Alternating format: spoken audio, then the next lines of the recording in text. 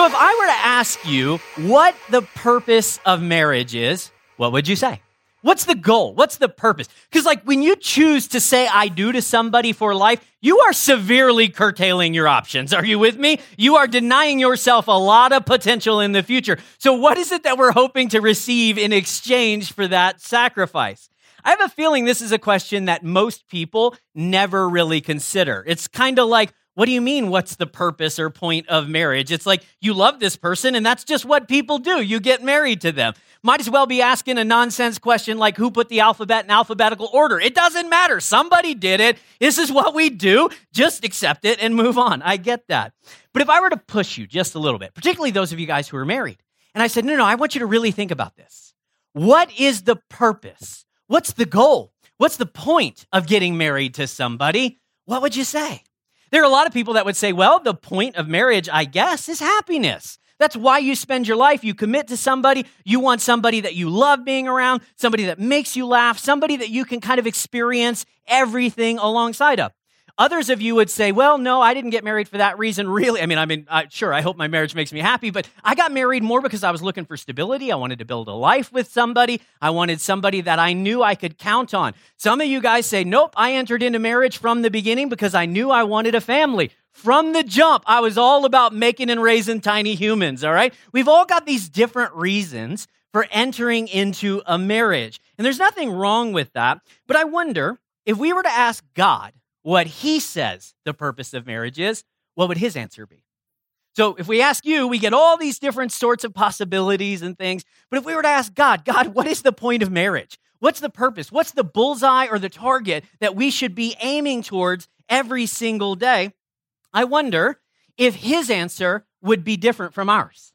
That is, if the reason that God gave us the gift of marriage, and listen, marriage is a gift. I don't care what your sister tells you. I don't care what you've heard on TV from sitcoms and things like that. Marriage is a blessing. It's a gift from God. And so I wonder, or at least I fear, that maybe we might have a different reason for pursuing marriage than God would.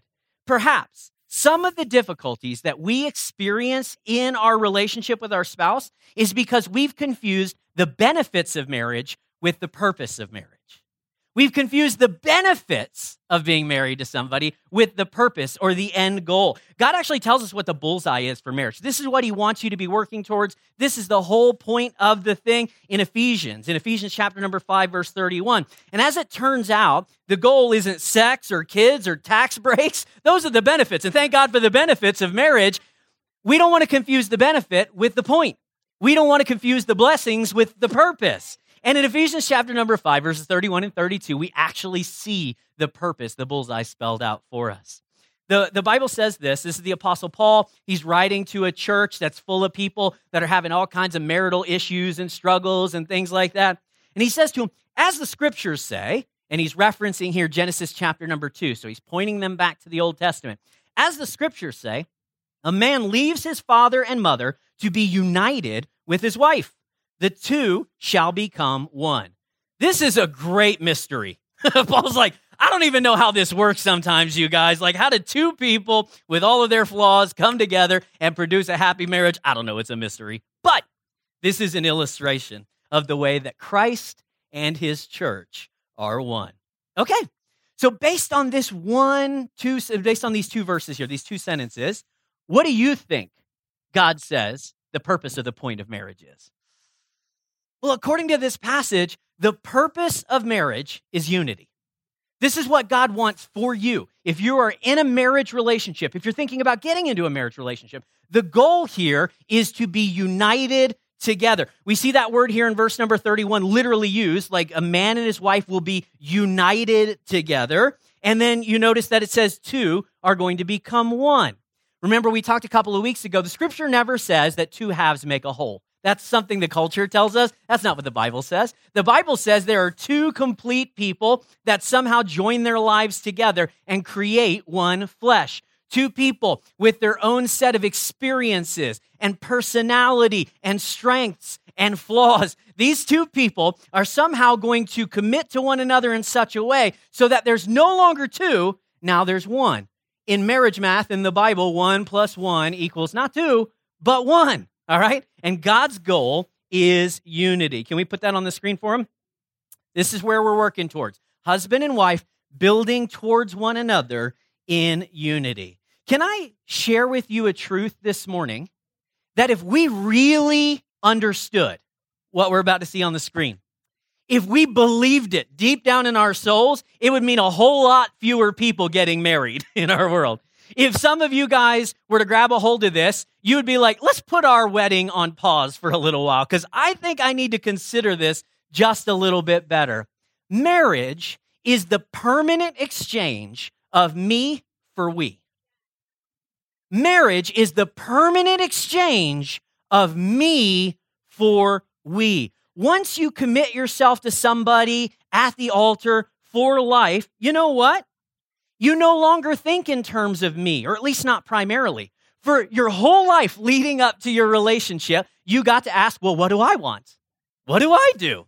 What makes me happy? Where do I want to go to school? Which neighborhood do I want to live in? What kind of car do I want to drive?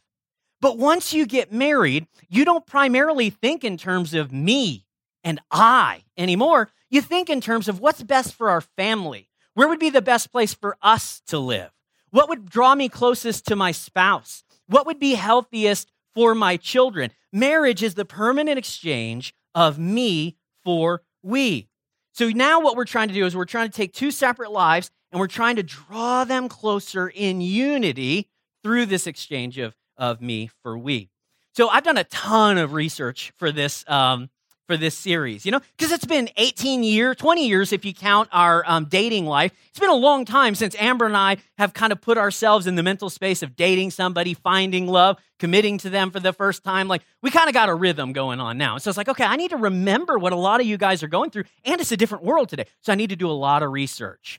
So how many of you guys know the best way to research something is to go to Google? So I go to Google, and I'm reading all of these blogs, okay? And I'm learning about what you guys have to deal with, and I'm learning what the culture says is the primary reason or motivation or goal to get married. And there is a piece of advice that I've come across on nearly every article on love, relationships, and marriage. This is definitely something that you have heard, or maybe it's even been said to you at some point in the past. When you Google this phrase, there are 119 million different results that contain this piece of advice. You ready for it? The piece of advice is, whatever you do, sister, whatever you do, don't lose yourself in a relationship. How many of you guys have heard that before? Most definitely. I mean, it is a common thing to be told, whatever you do, do not lose yourself in this relationship. Or they'll phrase it this way, how do I not lose myself in this relationship like I have all the others? It's like I tried, I gave it my all, then the thing fell apart and I was left wondering, who am I now that I'm not in this relationship?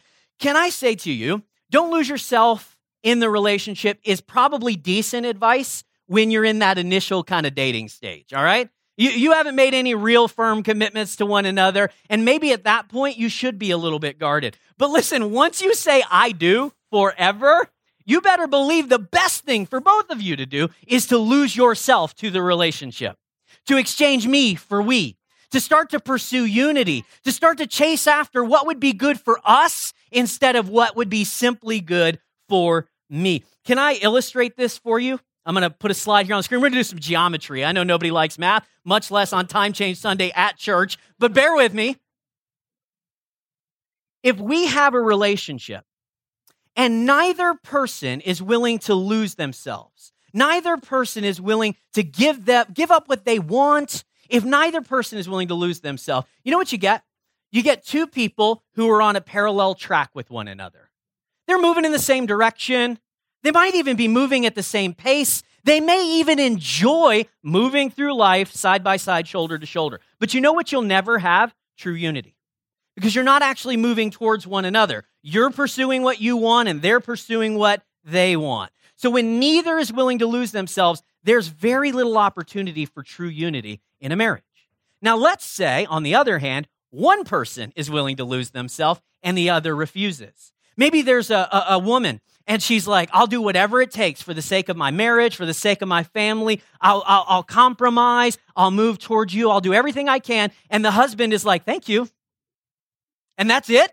Like he's not willing to lose himself. He's not willing to work towards unity. You know what you get? You get a triangle, but you get the wrong shape of triangle. You get a guy who's just going, or a girl who's headed in the same direction they always have, and they expect the other person to jump over there with them. When you read online or when somebody tells you don't lose yourself in a marriage, what it is like guard yourself against this. And that's fair. If you get into a relationship in which one person is unwilling to lose themselves for the sake of unity, then yeah, it's going to be a struggle. And you probably need to bail on that relationship. Just dip out quick, okay? That's a good thing. But in a biblical marriage, and this is the target, this is the bullseye, this is the thing that God genuinely wants for those of you guys that are in marriage or who are moving towards marriage, both the husband and the wife are willing to lose themselves so that they can create something new together. Unity is the bullseye in your marriage.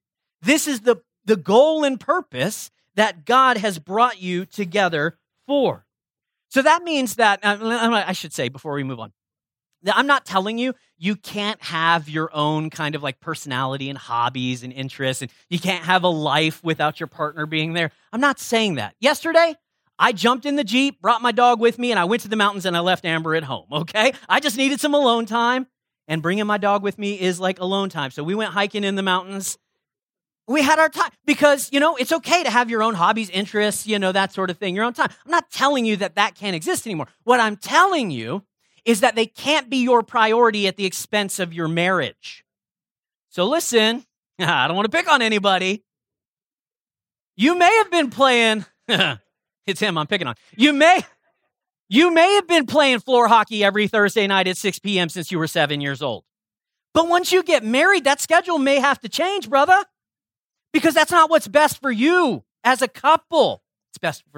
It's what's best for you as an individual. You may say, look, I'm just a person. I've always had close relationships with the opposite sex. That's just who I am. I'm kind of flirty. It's fun. It's not going to go anywhere. But when you get married, for the sake of unity, for the sake of protecting your bond, you may have to curtail some of those conversations. Marriage is the permanent exchanging of me for we. And so for as long as a husband or wife think in terms of what's best for me, what do I want, what am I getting out of this, there's always going to be a pull, there's always going to be a friction. Neither person is going to feel like their needs are being met.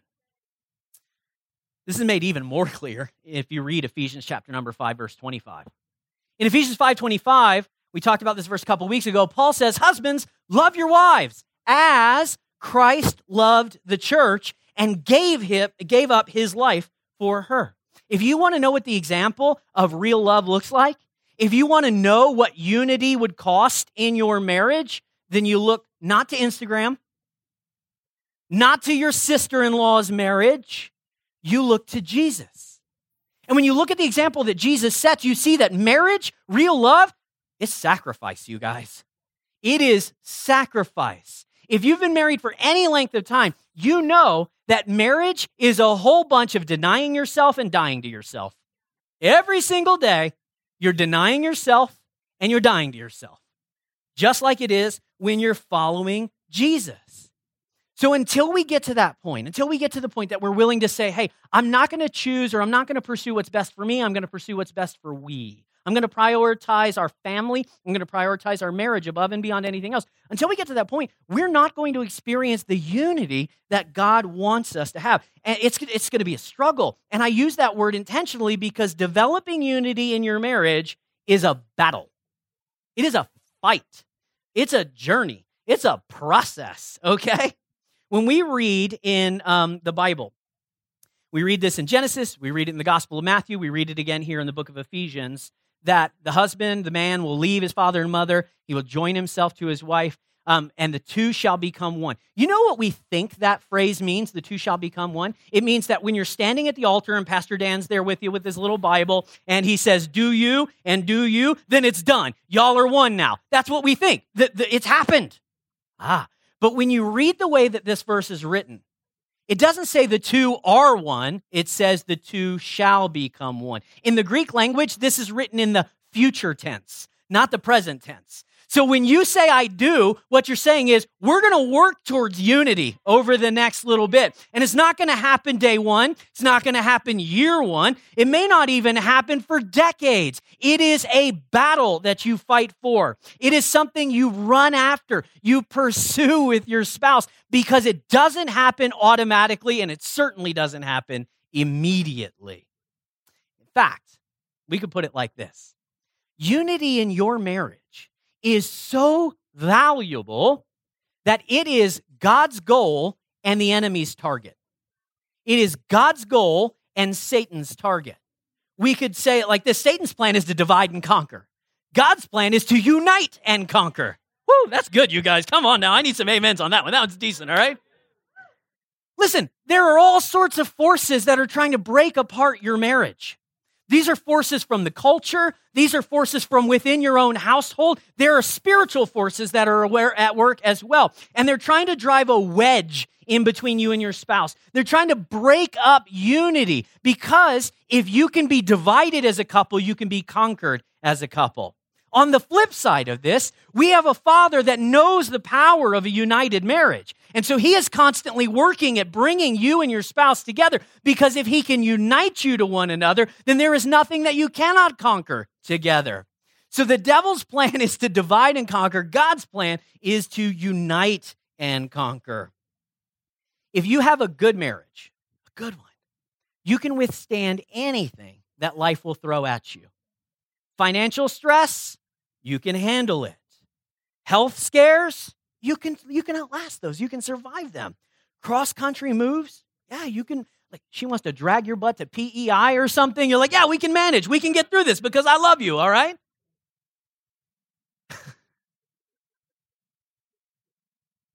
you have a strong marriage, you could outlast infidelity, which sometimes even happens in a relatively strong marriage. It can even survive death. And on the other hand, if you have a weak marriage, it doesn't matter how good everything else in your life is going.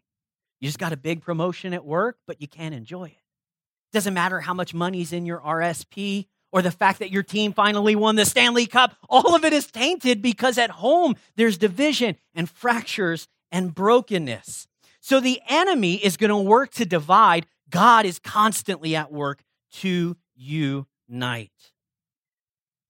Unity is the purpose. It's what God wants you to pursue more than anything else. Like this, sometimes we get it. We try to complicate things. You know, it's like, okay, man, we've been struggling, we've been fighting a lot. What is it that we should be focusing on? I mean, should we focus on like communication? I know that's a problem. Should that be where we focus? Yes, you should focus on communication. And in fact, next week, Amber and I are going to be team teaching again, and the whole subject is going to be on the focus of healthy communication in a marriage. So yeah, focus on communication, but it shouldn't be where you start. Well, should we focus on sex? I feel like that's pretty important. And, yeah, we should. Yes, of course. Yes, that's going to be valuable. And in 2 weeks, we're going to talk about what the Bible has to say on the subject of sex. Focus on that, but don't focus on it right away. If you're in a marriage and you leave this morning, the target, the thing that you should immediately be working towards if you're not already, is unity, intimacy, closeness between you and your spouse. So unity is what we pursue, but like, how? It's so easy to say, well, just be united, be close, be intimate with your spouse. That's easy to say, but it's really hard to do. So how do we accomplish unity? The answer is actually found in the book of Ephesians again, this time in chapter number 4, verse 3. Make every effort to keep yourselves united in the Spirit. Can I tell you again? Unity is work. It takes a fight. It takes a battle. You got to get up every day and say, no. Not today, Satan. These kids are not going to divide us today. Yeah. Our finances are not going to divide us. No, we're going to stay united. That thirsty girl at the office, she's not going to divide us today. Not having it. Politics will not divide us. Faith issues will not divide us. Extended family drama, I'm not going to let it divide us. I'm going to make every effort I can to keep us united. But what does it say? United how?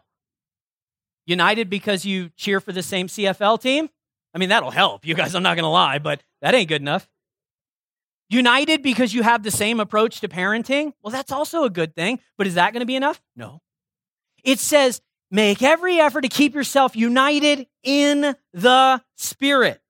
Capital S. Binding yourselves together with peace. My friends, unity is a work of the Spirit. In the natural, you're not going to be able to do this. Your spouse is not that lovable, and you're not that loving. You're going to need some outside help. And thankfully, God offers it to us. Unity comes about as the work of the Spirit. In fact, we grow closer to one another as a result of growing closer to God. Maybe I could put it a little bit differently. Marriage was never meant to be done between just two people. There's always supposed to be a third. Now, before you freak out a little bit, okay? It's like, is this guy going to start talking about polygamy? He's going Old Testament on us already? No matter how many times I tell you I'm not here to start a cult, it's like everything I say I've got to clarify. No, of course I'm talking about having God as the center of your relationship. Let's do some more math here for a sec, because I told you earlier 1 + 1 = 1. In actuality, from a biblical perspective, 1 + 1 + 1 = 1. There's a little girl. She's like, I think she's 7 years old. She was in the service the first hour, and afterwards she came to me and she said, "That's bad math." And I was like, yes, it is. In the physical, that's bad math, all right? Thank you, Sophie. But in the spiritual, things that don't make sense in the physical make sense. See, according to the scripture, one husband plus one wife plus one God equals one fulfilling marriage. That's the math. And it's really God that we're supposed to be growing towards. Unity is the goal. And we find unity when we lose ourselves in the pursuit of God. Now, there are two main reasons, okay? Two main reasons that God should be at the center of what you do. The first is that God is the source of what we give to one another. God is the source of what we give to one another. So, just think about, if you've been married, you know this is true. Think about all the things that you have to give to your spouse every single day in a marriage. Love. Yeah, that one's, it's obvious. Forgiveness. Wait, you mean to tell me that when I get married, my spouse is going to wrong me every single day? Mm-hmm. Patience? Wait, you mean I'm going to get on her nerve every single day? Mm-hmm. Yes, every day, though. Just ask married people. The only time that you don't have to exercise this every day is when she goes to visit her family for a week. You know what I mean? That's the only time. Romance? Okay, I'm good with that one. Got to give it every day. Submission? Oh, third rail, you can't talk about submission. Yeah, the scripture says submit to one another out of reverence for Christ. You got to give it. Grace? Yep, and more. Every single day. Can I tell you, marriage is constant giving. That's all it is. Constantly give and give and give and give. So many people enter into marriage relationships and they're looking for what they get. I love the way you make me feel. I love those kisses. I love those sweet texts you sent me. I love the meals that you cook. Gimme, gimme, gimme, gimme, gimme. But marriage is all about giving. So the question is, who's supplying what you're giving? Because if the answer is you, if you're the source of everything you're giving, you're eventually going to run out. You will eventually run out of feelings of love. You will eventually run out of patience. You will eventually be out of grace for your spouse. All of those things, if they come from you, you're eventually going to find the bottom of the tank. But when God is at the center, we both have access to an infinite well to draw from.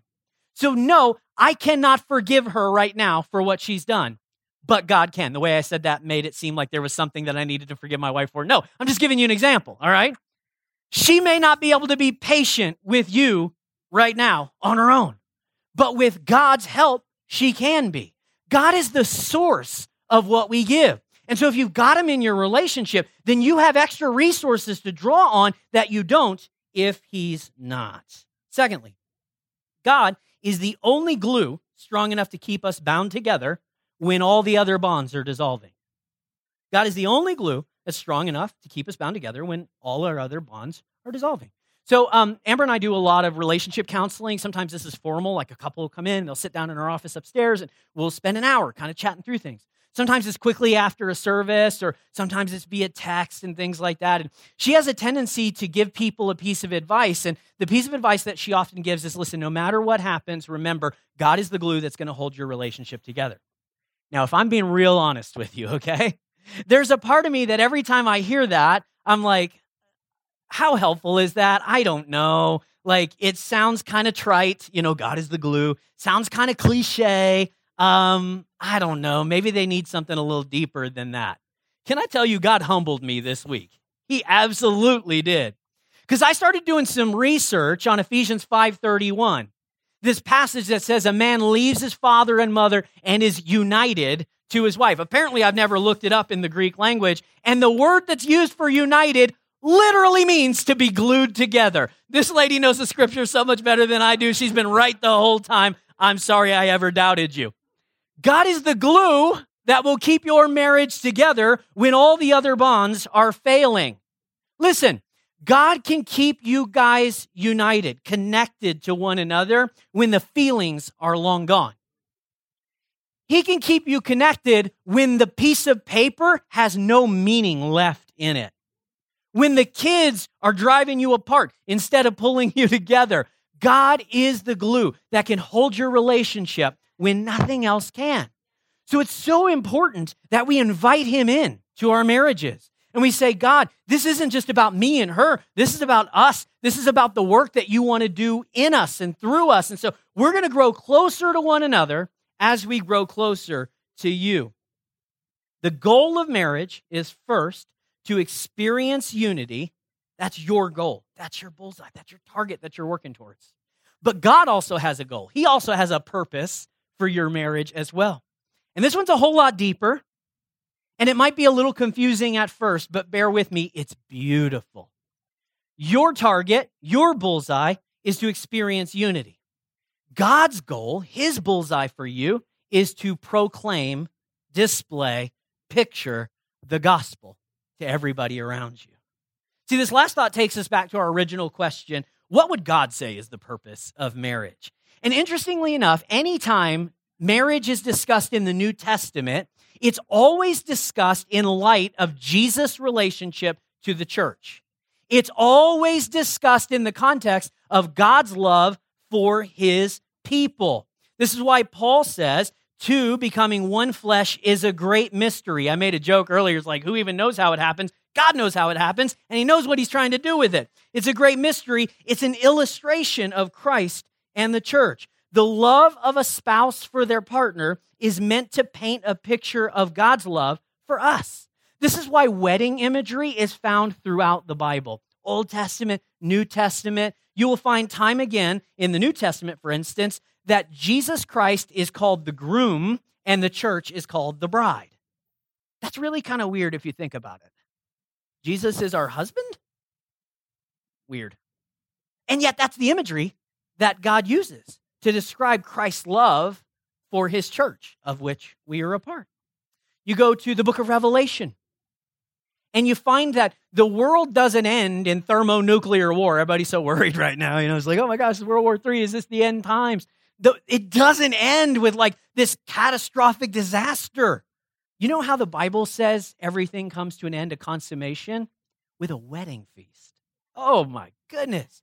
We're going to get together. We're going to sit around a table with our brothers and sisters throughout history. Jesus is going to take his seat at the head of the table. We're going to eat the best food. We're going to drink the best wine. It is going to be the best way to wrap up and culminate all of history. The scripture ends with a wedding feast.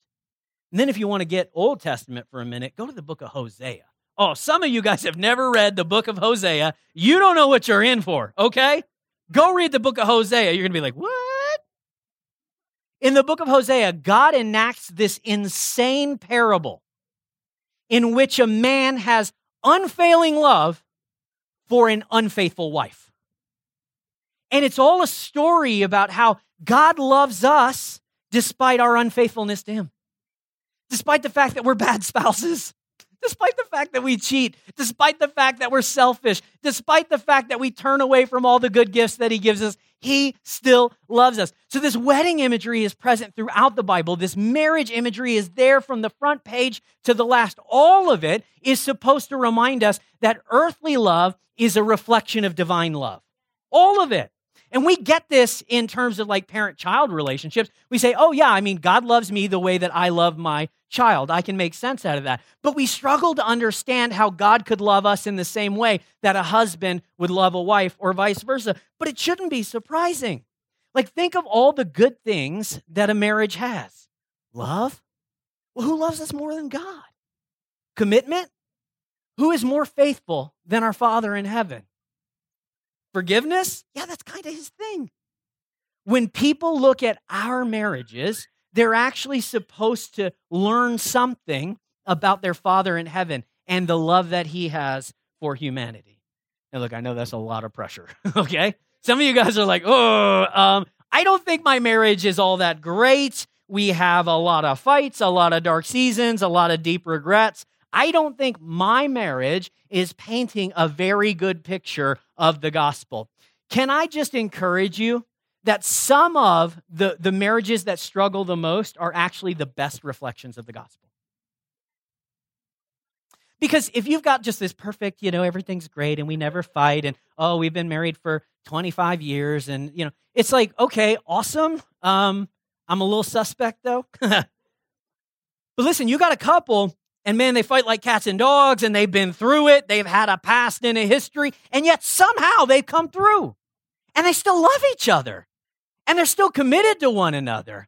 See, that illustrates the love of a God for sinful people, for unfaithful people, for people who don't always get it right. See, this is the heart of the gospel. This is what it means to be a Christian. We recognize that we're sinners. We have broken our relationship with God. We've harmed one another. We've taken advantage of each other. We've hurt ourselves with our choices and decisions. And despite all of that, God still loves us. Your spouse is not perfect. You are not perfect. Sorry, I know I just spoiled it. You're like, what? Burst my bubble? No. None of us are perfect. But we are loved despite our imperfections. That's marriage and that's the gospel. They're painting the same picture. So you say, oh, Dan, man, it's a struggle. It's a battle. It's a burden. Yes, it is. But God can use it to accomplish something really beautiful.